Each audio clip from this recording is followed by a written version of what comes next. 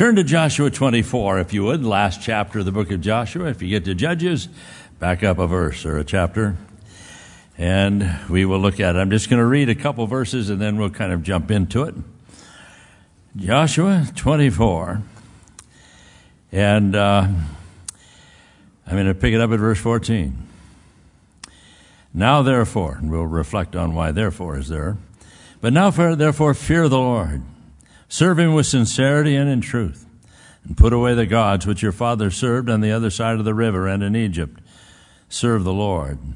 And if it seems evil to you to serve the Lord, well, then you choose yourselves this day whom you will serve, whether it be the gods which were the gods of your fathers served, that were on the other side of the river, or the gods of the Amorites, in whose land you dwell.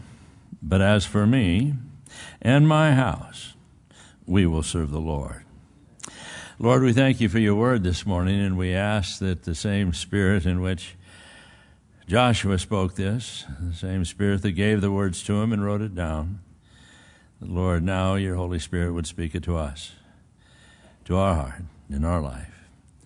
And Lord, as the people there responded and said, we will do that, Lord, I pray that our hearts would respond in like manner. We ask it in Jesus' name. Amen. Well, here in chapter 24, I wish we had time to go through the whole chapter, but I'm just going to emphasize one part of it. But just Joshua spends this chapter reflecting essentially on the tremendous battles as Joshua was coming to the end of his life and his ministry.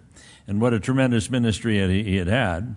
But he's reflecting on that, but not only the history as he had led them, but even their history as a people, all the way back, he mentions from Abraham on. And there was something there that there had been battle after battle, generation after generation, constantly there from Abraham to Isaac.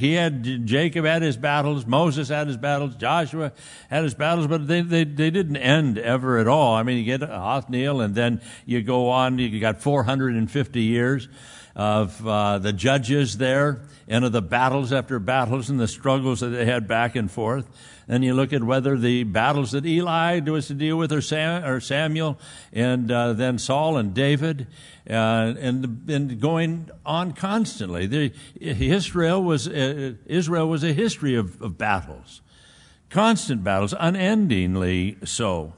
And then here, as Joshua is now kind of reflected on the battles and then his battles that he led them through, and he's going to tell them, you've got to decide who you're going to serve, what you're going to do, with it, that every generation has had. No different, no change there. You've got to decide for yourself.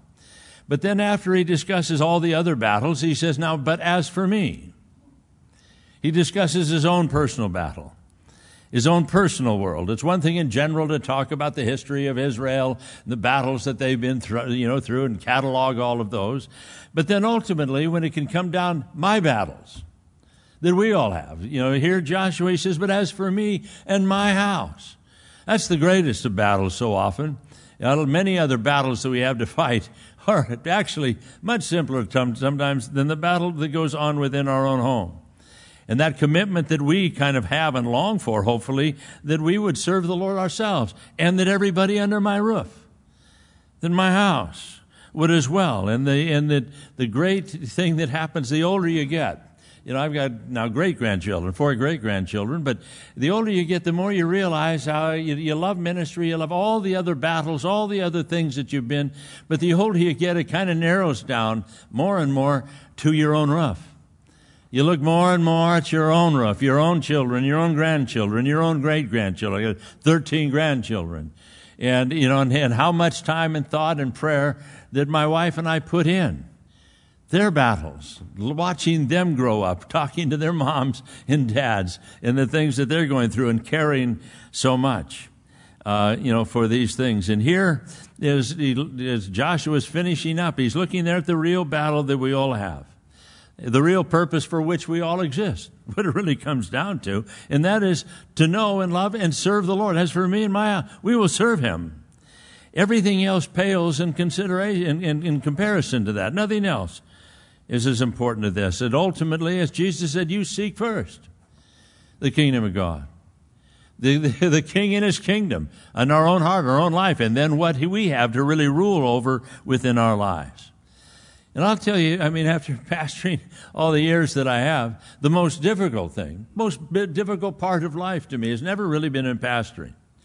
Never did, been in the ministry. You go through all sorts of issues, in the different roles that I've had through the years in ministry and leadership, or training or discipling or planting churches or raising up leaders, and the problems within a church, and sometimes personalities or financial or different structural decisions, the things that you're constantly made that in and of themselves, they're their own form of a battle. But the real battle, that really, things life comes down to, there is the battle and the struggle that goes on in raising our own family. That has been the greatest battle for me. Now my sons are, run from 46 to 51. And the battles have settled. Their heart and their life, are settled in. Who they are and what they're all about, and their homes and marriages, and they're settled. And that's such a wonderful thing. But I can tell you, quite honestly, there was true story many years when I don't know how many times I've taught through the Bible, how many times I've taught through the book of Joshua. I always skipped over the second part of verse 15. As for me and my house. It was something there I struggled so much, not with other areas of ministry, not with other things. It was my house. And my boys growing up, and some of the struggles, the 3 boys, teenage years, in being able to sit there and really, as for me and my house, we'll serve the Lord. And, with the devil right behind you can say, oh, really? When's that going to start? Or something. And your world there is being shaken. Your convictions of what you believe, there's where the real battle can go on. There's where the real struggles are that we have, and that I certainly am familiar with. Remember, sometimes I'd be driving down the street, and you'd be driving behind a car, and it had on it, my child was honor student of the month at so-and-so academy, and you'd be following that car and thinking about it, and thinking, really? I want a bumper sticker that said, well, my child beat up your honor student, or something. My child is honor student of the month at County Correctional, or something there. I don't know the things I'm dealing with at times under my own heart, my own life, of realizing the toughness of it.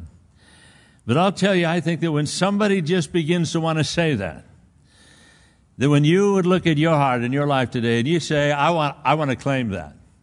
I want to stick that verse on my refrigerator. I want to stick that on my mirror in the morning when I get up and shave. I want that written on the tablet of my heart. As for me and my house, we'll serve the Lord. I'll tell you, when you do that, if you're willing to do that, that's something I long today that every one of us could and would want to. But let me give you a few words. I think that if you would, and you'd say, that's what I want. A few words. The first word I want to give you is the word battle. The word battle. You hang that verse on the tablet of your heart. You hang that there over your life. And you look there, I promise you, I can guarantee you, you'll have battles. There you will become well acquainted with grief, with sorrow, sleepless nights. Because once you do that, you have now set yourself in total opposition to the destroyer of the world, to the destroyer of life. The one there that you have now put yourself in total opposition to. You're just like the children of Israel if they want to just stay in the wilderness. No more battles. Stay over here. Battles are over. But as soon as somebody says, I'm crossing Jordan, I'm going in the promised land, as soon as that they would do that, now they've signed up for battles. Now they're just not going to just have, great, here's the world. No, God says you'll fight for them. Right now it's total enemy territory you're now venturing into. And when somebody there, says, this is what I want that verse. I want to say, me and my house will serve the Lord. Let me tell you, just like in Joshua goes through it, you got Canaanites, Hittites, Hivites, Jebusites, Jezreelites, Moabites, Amalekites, endless. One after another, and as soon as you got one battle kind of solved, there's another one. And there's another one. And there's another one. And there's another one. And it never ends till heaven. It never ends. I look at my parents who lived, my dad 95, my mother to 92. It never ended for them. It never, because they had children and grandchildren and great-grandchildren, and they got up and day by day prayed for them by name, had a list of the issues in their life that they were praying for, their struggles and their battles, their homes, our families. And when somebody there that they really look there and realize you only go through life once, and they want the highest thing that they could possibly have for their life and for their family and their children and their children's children, then now there's a whole new regard for life. There's a whole new intensity. It just isn't me. It isn't, am I okay? Albert Einstein, who I don't know that he had a spiritual bone in his body, but he once said, the man who regards his own life and the life of his fellow creatures as meaningless is not merely unhappy, but he's hardly fit for life himself. When somebody just, who cares? What's the difference? What are you alive for? You're not even fit for life. What are we on the planet for? If we're not going to become open and vulnerable, and if we don't open our life to battles and to warfare and warfare, if we're not looking and saying, that's what I'm here for. I'm here to see God. I'm here to see Him glorified in my life and in the lives of all those around. And like St. Augustine once said some 15 centuries ago, thou hast made us for thyself, O God. And our hearts are restless until they find their rest in thee. And when somebody looks, I will constantly be, till I finally get that ultimate rest. We already looked this morning at rest, spiritual rest, daily rest. But the ultimate rest is to realize the battle goes on. But when we begin to desire that our life or the lives of our loved ones would be there for God, would be there, as for me and my house, we will serve the Lord. Now you've got a battle. I'll tell you, the worldly man, just the natural worldly man, just looks at his own life and the life of his own children. And that's all he has, is this life in this world. He's chosen a much easier, a much simpler world to live in. The task of raising his children, much simpler. It requires little. It just says, but for the person that longs that the kingdom of heaven would be created within their children's lives, that the throne of God would be established within them, and that their lives would be sent serving the Lord, there's a battle. There's a real battle, a tremendous battle. Another word that goes with it, to me, as I ponder this thing, second word, once you get battle, is the word challenge. You've signed up for a battle. You're signed up for a battle. And in that battle, though, comes this great sense of a challenge, because nobody is born in this life, in this world. None of us was ever born like this. We are all born in the likeness of fallen, sinful man. Adam fell in the garden. We all sinned in Adam, Romans tells us. All of us, ever since Adam and Eve fell, all they could do was replicate themselves. Fallen man. And we all fell. We all died in Adam. We all lost spiritual lives. We all lost His kingdom. We all lost His presence. We all lost the capacity to serve Him. And then when somebody there now, they looks and they've got a higher objective. They're than just taking somebody and just, let them be themselves. Selfish and arrogant and proud and nasty or whatever else, that's their business. But now there's a higher objective. Now, as I said, anybody else, just raising your children, it's an easier thing. In the world, in a natural world, you can be a fallen child, become all sorts of things. Great boxer, great athlete, great scholar, can become president. You can be, senator, doctors, lawyers, these rock stars. They can be all sort of, all you have to do is appeal to human senses, human drive, human discipline. Just be human, but be your best at being a human, and you can do all sorts of successful things. And in the world, be proud of him. Look at my boy. Look what he is. Is he going to heaven? No, I don't know anything about heaven. Does he serve the Lord? Oh, I don't know about that either. But he serves himself well. He's an accomplished something there or whatever. But when somebody looks and they desire to serve the Lord, Now there's this whole new challenge that comes, because, you required something and desired something that requires far more than the will of man. Far more than just blood and guts. Far more, all the king's horses and all the king's men can't help you in this thing. No, it takes far more than that, far more than the will of man. It takes the will of God. It takes the power of God. You'll need all the forces of heaven at your side. You'll need the Father must will it. Jesus must become an advocate for it. He must intercede for it. The Holy Spirit must move in power and authority. He must come there upon the child and come into their heart and convict them of sin, of righteousness, and of judgment. He must be somebody that helps them overcome the powers of darkness, somehow to prevail in their life. The Spirit of God must be able to withstand their rebellion and their selfishness, their quenching and their grieving that they can do of His work. And we've got, as the adults, to be willing to withstand it all as well. It's a whole other world. It's a whole other dimension that now when somebody says, as for me and my house, we'll serve the Lord. Entirely different. And then when the Lord also, He looks at us and He says, well, this you too, not just want this for your child. You too must be filled with Him. You too must be in His likeness. You too must have a plan. You too must long to serve. As for me, Joshua said first, then my house will serve. I'm first in line for that request. I must never forget that. Somebody there that knows what it is, like the Lord does with, to raise children. He knows how to raise us, but the way He does it is He puts away our sin. He forgives our sin.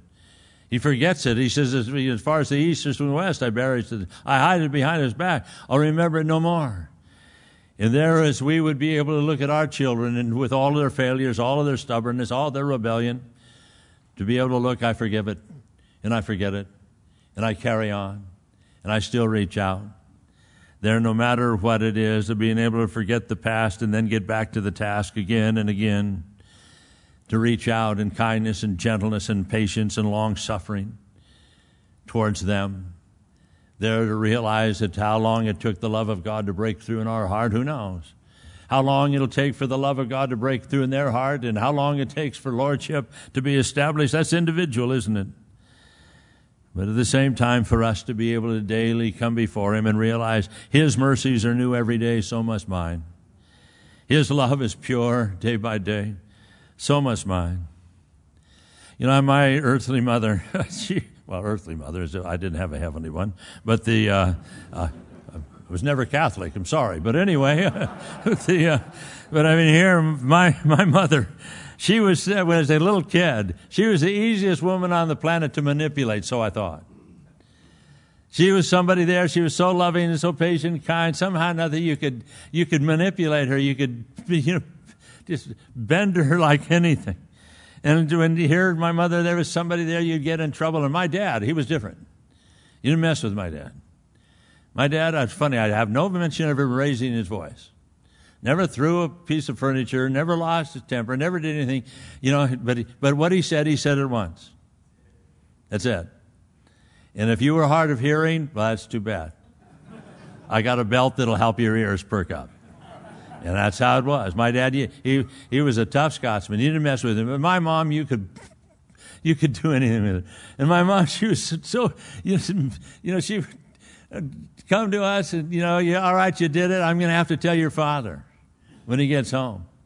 Now, she couldn't scare us at all, but as soon as she said, I got to tell your father. But then my mother, she would turn, she said, but I'll tell you. If you would like to pray with me about this, we can just give it to the Lord. Oh, glory to God, Mom, let's pray. I just heard heaven. And she'd go for it. And we could play and manipulate. It took us a long time to realize she was the manipulator, not us. She was the one that when you'd go to bed and you were in trouble, you got a licking or whatever. But my mother would follow my dad into the room after he had dealt with us and tell us how wonderful we were. You're so precious. God has a wonderful plan for your life. I can already see what you're going to be. And I said, go tell Dad that. Don't tell me that. That didn't do any good now. But she had this way about her that she, just thought she looked at rose-colored glasses. No, she saw. She saw what she was praying for. She believed what she was praying for, even though there was no earthly evidence of it. And there was something there as it wears you down, and the love wears you down. You know, like Paul says, the love of Christ constrains me. That love had grabbed hold of me, and it won't let me go. I've never seen anything so magnificent, so powerful, so overwhelming. And when that parental love, I remember after I came to the Lord as a junior in college, and I said, again, I got it. My brother and I, we were in a prayer group with two friends that we just had on our own. Got a Bible study, and we'd read the Bible and pray together. And these two friends, their mother was a widow. Their dad had died some years before. I never met him. Mother was a sweet lady. But here are these two guys, friends of ours. One night, my brother and I are with them, having our little study, and they just kind of perked up and said, you know, we talked about an interesting thing, or I don't know what exactly would open the conversation, but it was, we talked about if we could pick out anybody that we knew to be our father, we'd pick your dad. And I'm kind of, really? I wouldn't pick him. You know, I didn't get a choice. You know, not this guy. You know, this guy. You know, I mean, we'd had a pretty lot of confrontations, a lot of difficulties. I look back, and you grow up, and you realize he was just trying to do his job as best he could. He had a rebellious guy, somebody there that was, you know, out to lunch most of the time, and he's trying to deal with me. As you finally look back on it, but at the time you don't see it. Well, I'm a new enough Christian though, but I'm realizing my dad has really been a good guy. And so we prayed about things, and I was so moved by this. I go home, and I come in, and my dad's up watching TV or something, and I come in and say hello and things, and he said, you know, hi to me and things, and I said, do you have a minute? And he said, sure, what? I said, can I talk to you? And yeah. And I said, Dad, I'm sorry. I'm sorry. Yeah, I ask your forgiveness. I realize what a kid I've been. I realize that all the problems, and I know no need to go on a list. We all have a list. But all the things I'd been, and I said, Dad, I just thank you for your love, and I want to tell you that I love you. And my dad was never a man of tears. I saw when his dad died at the funeral, we were shocked. My dad had tears looking into the casket, and his love for his father. We thought, Dad, did we talk to each other? Dad's crying. Couldn't believe it. My dad didn't cry. And he did.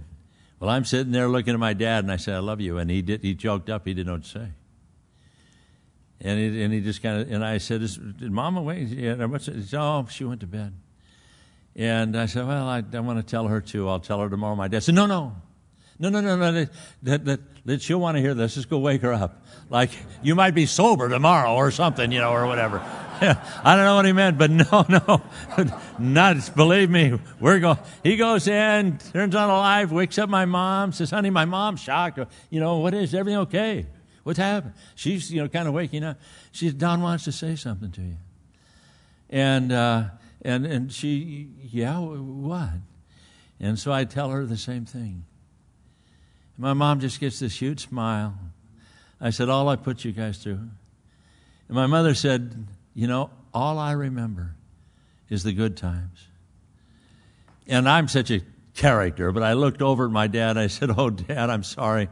I pushed Mom over the edge. She's gone, you know. She's crazy. And my dad, because he could say, I remember, but my mom didn't. But when somebody there, they look at parents, they look at the battle, they look at what it is. They signed up for it. That's what I'm grateful for. They look there and decide. They realize, you can train a child to mow a lawn. You can train a child to do their homework. Maybe train them to kind of appear respectful to adults. But God doesn't want Christians by reason or by routine or by regulation. He wants them by passion. He wants them by devotion, with sincerity and truth. He wants them because they're going to fight their battles of their own life and the challenges they're going to have ahead of them. And it's not just mechanical or human. It's spiritual. It's divine. Like Paul says, we wrestle not against flesh and blood, but against principalities, powers, rulers of darkness in this world, against spirit of wickedness in high places. He says, this is our battle. This is our warfare. When you became a child of God and you put on that armor, you put on that nature, you put on that life, you signed up. And here it's a challenge, though, that ultimately only the Lord can fight it. Only the Lord can fight it. He's the one. For the children of Israel, as Joshua goes through this chapter, some 22 times in chapter 24, Joshua makes it clear all the history of these battles, but he makes it clear he fought them all. He fought them. He won them. We didn't win them. God won them. We just agreed to the battle. We just put our foot where we were told to put it. That was our part. Just put our foot out, just sign up and say, all right, I want the territory. I want the land. He said, all right. If you want it, you put your foot out. You take a step and you take the step and you'll watch your enemies fall. Here is something, no man comes to Christ unless the Spirit draws. No man can say that Jesus is Lord but by the Holy Spirit. It's our battle and our challenge, but what it really is will I put my foot forward? Will I do what he wants? Will I say, I want that verse? And realize that we have just signed up for the highest and most glorious and loftiest reason for which we exist. And we've chosen to follow him. And when that's what it is, after that, battle, I believe comes the joy. After it, and in the process of it, doesn't come easy. On one hand, getting them into the land was no easy task. And then getting them to be in the battle and to want the battle and to keep going was no easy task. But boy, was it ever worth it for Moses. Boy, was it ever worth it for Joshua. The battle, when it came, how victorious, how wonderful it was. And I tell you, Dad, when there's something for the battle that when you will say, they realize, Lord, all I can do is put my foot. I can't convert a soul. I can't change a child. I can't fix a grandkid. I can't do any of this. I can't. But the person that signs up and the man who puts his foot out and takes a step and waits upon God is the one personally I have the greatest regard for, the one that's in the heat of the battle. And realize even on our last breath in this life, the battle will go on. You'll just pass it on like Moses did to Joshua. And now Joshua did to pass on to them. Say, all right, my battle's over. I'm going to heaven. And he handed the battle. It's now yours. It's now your warfare. And there was somebody there that when that's what they long for. Well, there's no greater joy, as John said, than my children walk in the truth. And when that's what somebody has.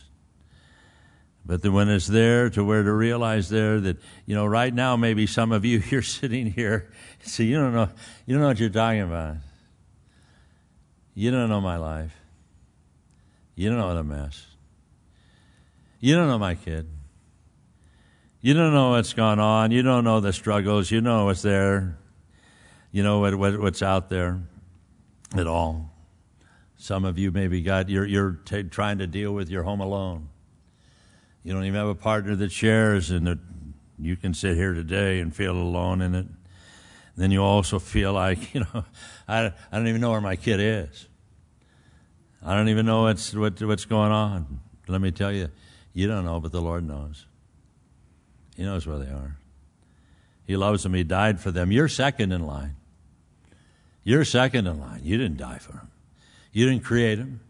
You're not the one that'll prepared to intercede and present them faultless, watch over them and provide and protect and take care of them. He signed up for that. He just looks to you to say, you put your foot out. You pray. You put that verse on your door. You stick it on your mirror. You put there within your heart. And God knows full well we just put a sign, right on our forehead that tells the devil, go ahead, give it your best shot at me. We just signed up for it. But when we do that, we signed up. When Jesus is teaching his disciples to long for him, to long for his kingdom to come, and to long for what he loved, and to long for the church, and to build the body, and to do the ministry that he was called them to, knowing the sorrow that was going to come, the hearts that they were going to deal with, knowing what they were going in. John 16:20, Jesus says, truly, truly, you shall weep and lament All the world will rejoice, and you'll be sorrowful, but your sorrow will be turned to joy. A woman, when she is in travail, has sorrow because her hour is come, but when she is delivered of the child, she remembereth no more the anguish for the joy that a man is born into the world. And ye now therefore have sorrow, but I will see you again, and your heart shall rejoice with joy that no man can take from you. And you know, when you offer there your life, your child, your home, you'll weep. You will sorrow. You will have tears. You know, I think sometimes the problem, we have presidents and senators and governors and we have rock stars and athletes and role models that I think probably one of the things about them, they never had anybody weep for them.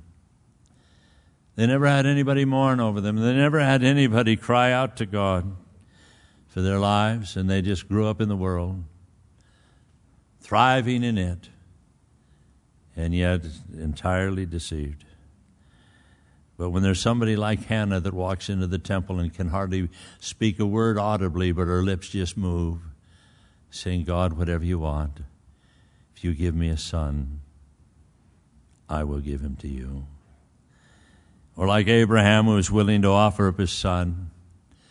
Or Elizabeth brings her boy, if only days old, into the temple, and there's Zacharias he sees. And he looks at Mary, realizing there's the Messiah of the world in his hand. But he looks at her and tells her of the sorrow and the grief and what it is she will deal with. And when you find there on how, when we, look at what we want.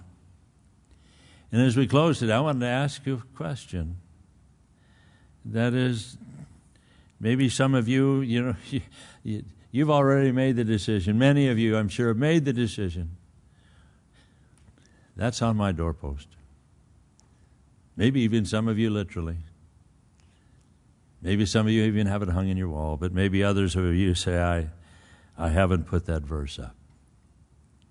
And today you want to say, as for me and my house, we'll serve the Lord. In a moment, I'm going to ask you if you want to stand. You want to say, I'm putting my foot out. Because if you can't put your foot out here, believe me, you won't at home. Maybe some of you right now, you've got prodigals. You've got some, as I say, you don't know where they are. You haven't spoken for years, and your last conversations were failures. And here you find yourself. But you're saying, maybe this is one of the reasons I'm here today. He who aims at nothing will hit it every time. I want to aim at this verse. My house. And if maybe that's where you're at, I'd like you just to first of all, if for your house, you and your house, you realize I need to stand for that, then I invite you just to stand, and we're going to pray. Any of you, that you realize, God, you brought me here today, and now don't just do it for anybody else. Maybe you've already done it. It's settled in your heart. But maybe others it's rekindling, and the Lord said, I want you to go back. And maybe others of you, you've got a prodigal, and they are far from you. I was talking to a man the other day. He's been in ministry. He sat on boards of some of the biggest ministries, around. And he came to me and he said, my own son won't talk to me. We've been divided now for a number of years. And this man loves the Lord. He says, it's tough. But maybe some of you got some kids out there that you realize, Lord, I want you to go get them.